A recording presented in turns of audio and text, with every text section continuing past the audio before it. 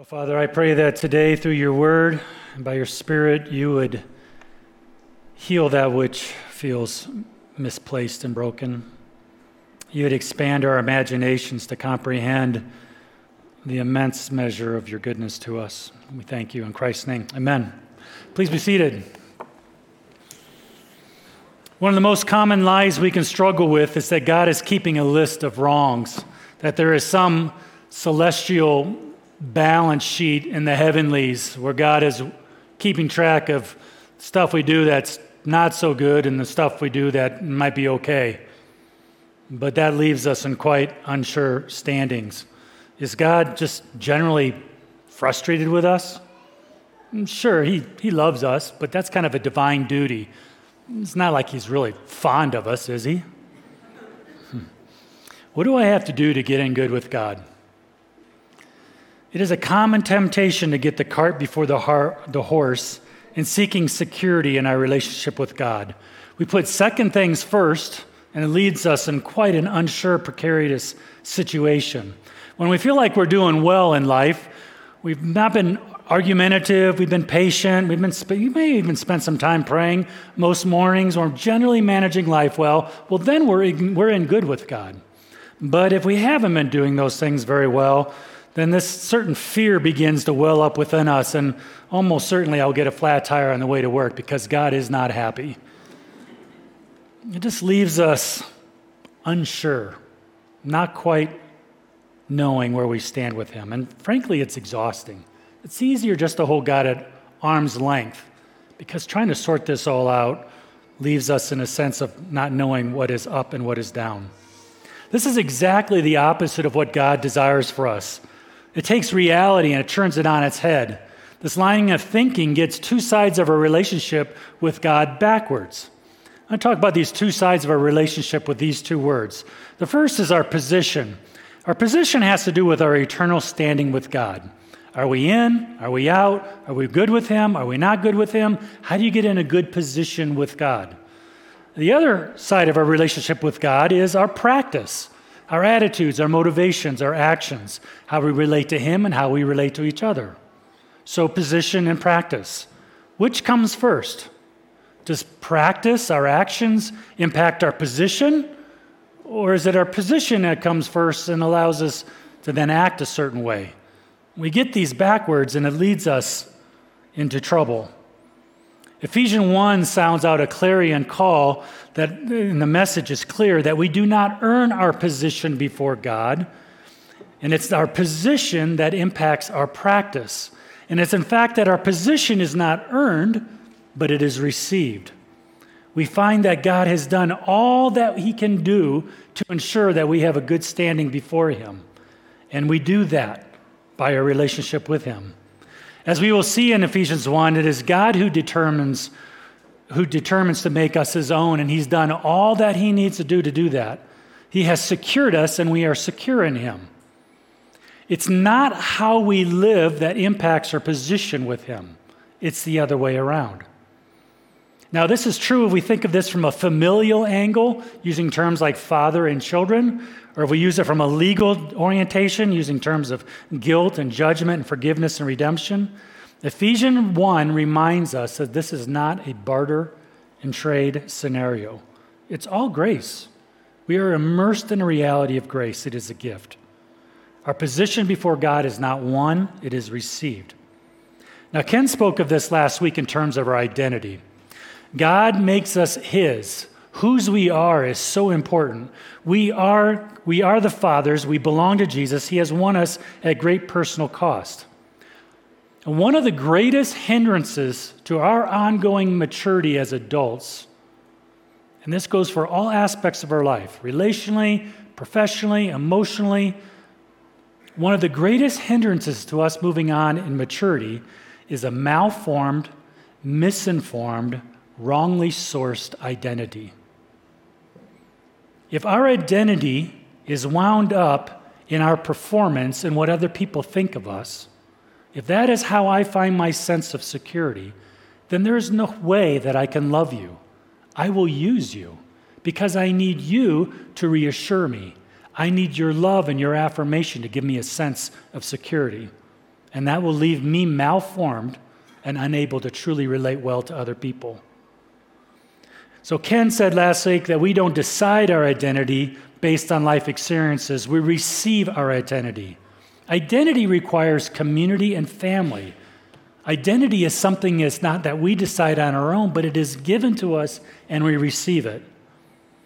Before anyone named you, before anybody loved you, cursed you, blessed you, did harm to you, before anybody did anything in your life for good or for ill, you were already named and loved and desired by a Father.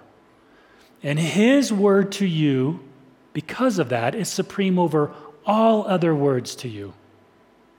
His word to you, His identity, whose you are, is what orients us.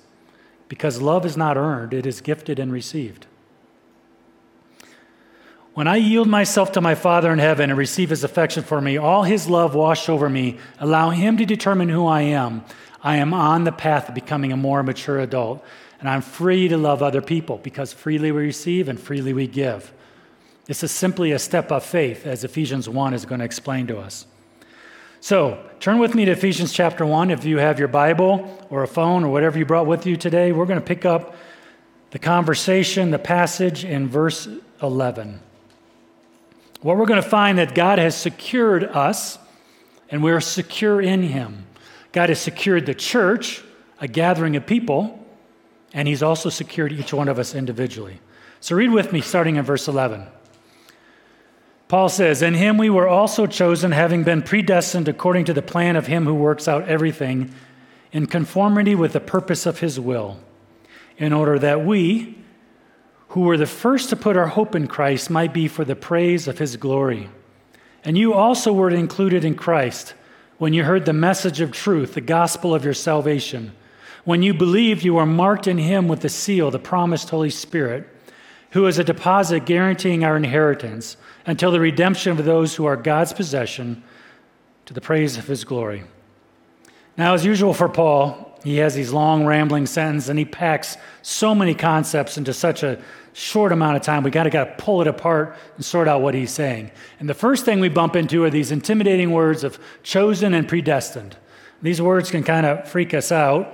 They don't know exactly where they leave us. It's so important to see the context in which it's written and the tone in which Paul uses these words. He first uses them up in verse 4. He says, "For He chose us in Him before the creation of the world to be holy and blameless in His sight. In love He predestined us for adoption." Love is God's posture.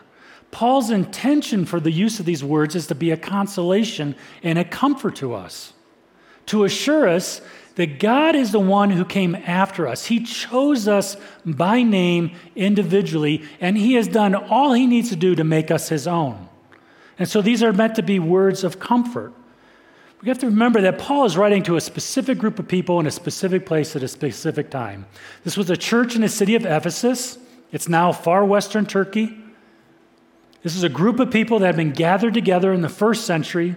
And Paul had a message that he wanted to get to them. And first he wanted to ground them in their identity. Well, this is still the same thing that God is doing today. We are a collected gathering of people in this place at IAC. And God has something that He wants to get through to us before anything else can get to that. We can get to any other topic. He wants to make sure we're established in our identity. You are a chosen person. God has secured you. And you are secure in Him. We are a chosen people as a church, and His church is secure in Christ. This is Paul's intended tone for the church of Ephesus, and it is for us as well. In verse 13, we see our side of this relationship. Paul talks in terms about how we've been included in Christ. How did that happen? Well, we heard the message of the truth, we heard the gospel, and we responded to that gospel. What do we have to do to get in good with God? It's quite simple. We say yes. He is extending to us His desire for us to be His own, to adopt us as His children. But He doesn't force Himself upon us. We can say yes or we can say no. When we say yes, it is done. Immediately it's done. And it sets in a whole train of events that happen immediately within us, whether we feel it or sense it or not. Verse 14 talks about how we are marked with a seal that is the Holy Spirit. This is a legal term.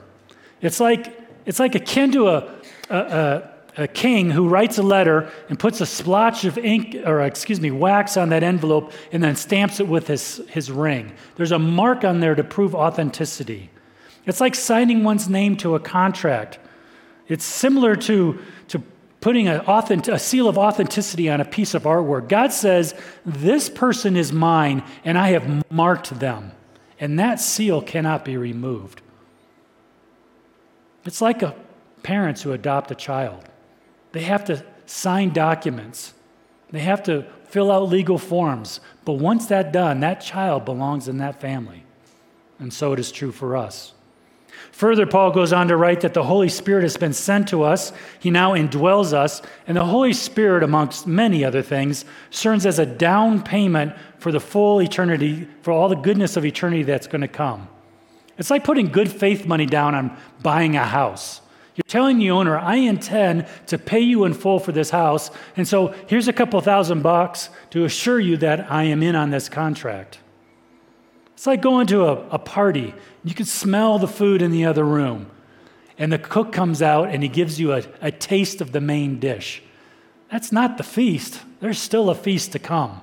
The Holy Spirit is a taste, a foretaste of heaven.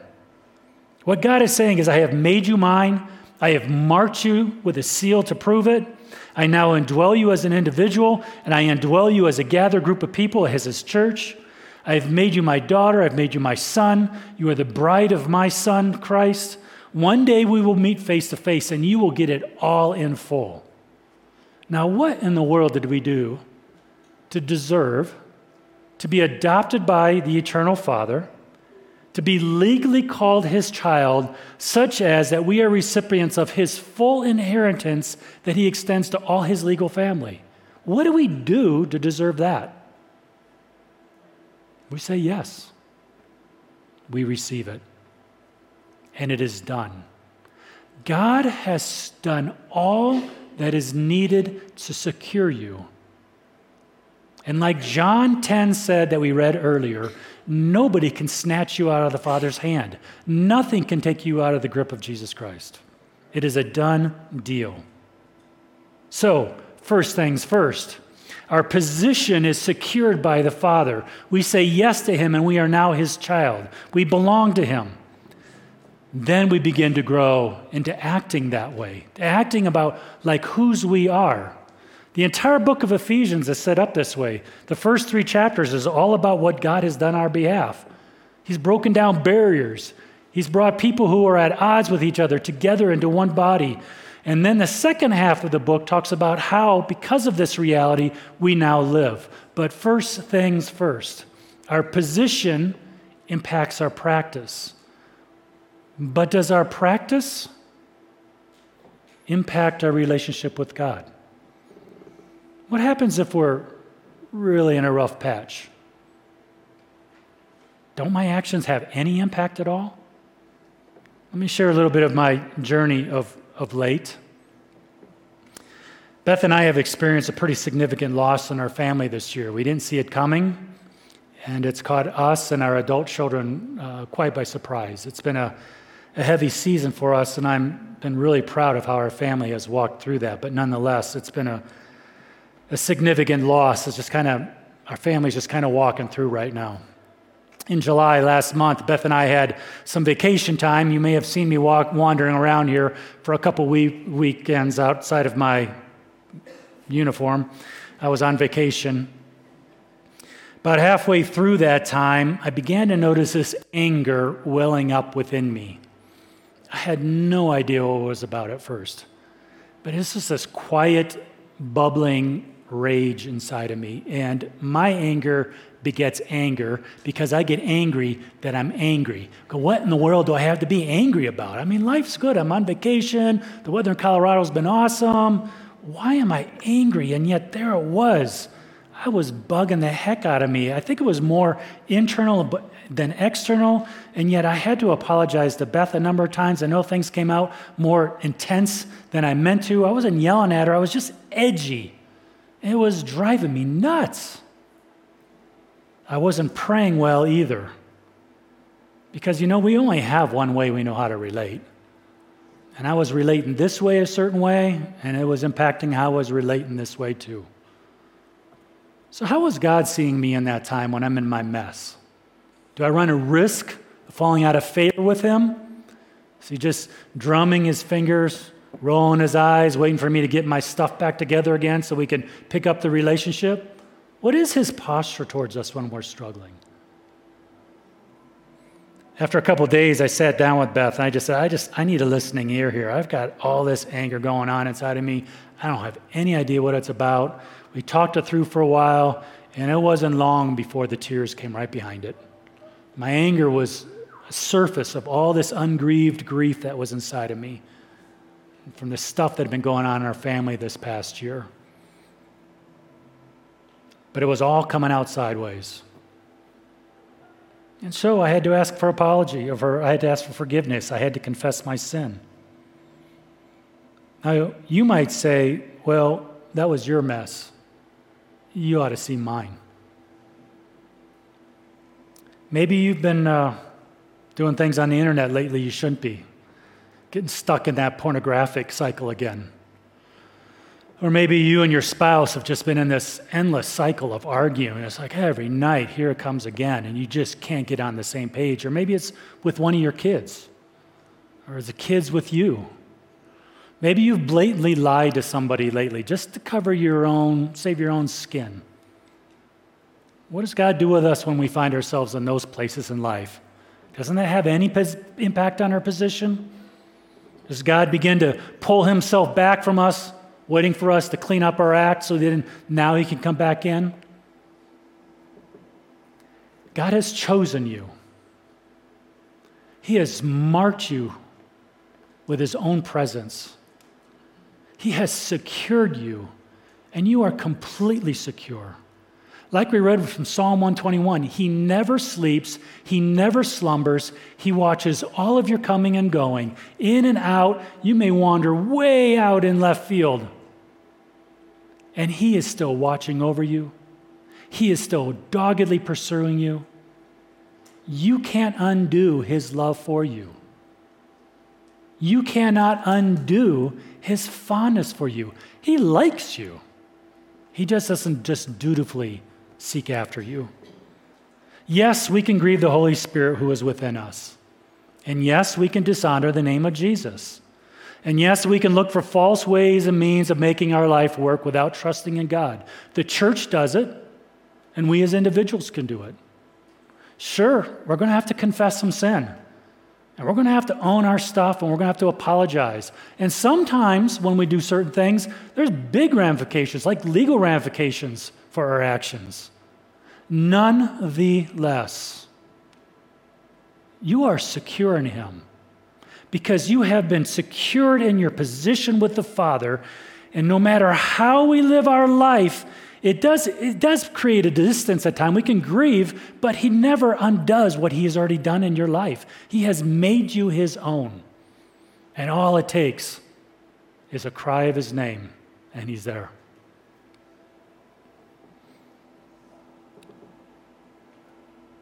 God has done all he needs to be done in your life to be secure in him. In beginning this book on Ephesians, as we plow into this text, this has to be grounded for sure. Where is your identity? Where is your sense of security? God has named you. He has called you his own. And you can rest in that. And so if things are going well in your life, you're at peace with God, then rejoice. Be at peace. But if you are struggling and you know that you've gotten off track, right now, this moment, that can all be reestablished. He has made you his son. He has made you his daughter. And he's immediately there to tend you. All you have to do is to cry out to him, come to others for help, and it's done. Let's pray. Well, Father, I thank you for this immense goodness. I thank you that even a couple weeks ago when I was in my mess and I was struggling so much, you were right there compassionately tending to my heart. May not have been drawn near to you, but I know you were drawing near to me. And I thank you that you do that for each one of us. You do it for your church, and you do it for each one of us. I pray, Father, that you would do the gracious and kind work of securing us in you so our identity is firm in whose we are, knowing that you will always come and get us wherever we find ourselves. Pray in Christ's name. Amen.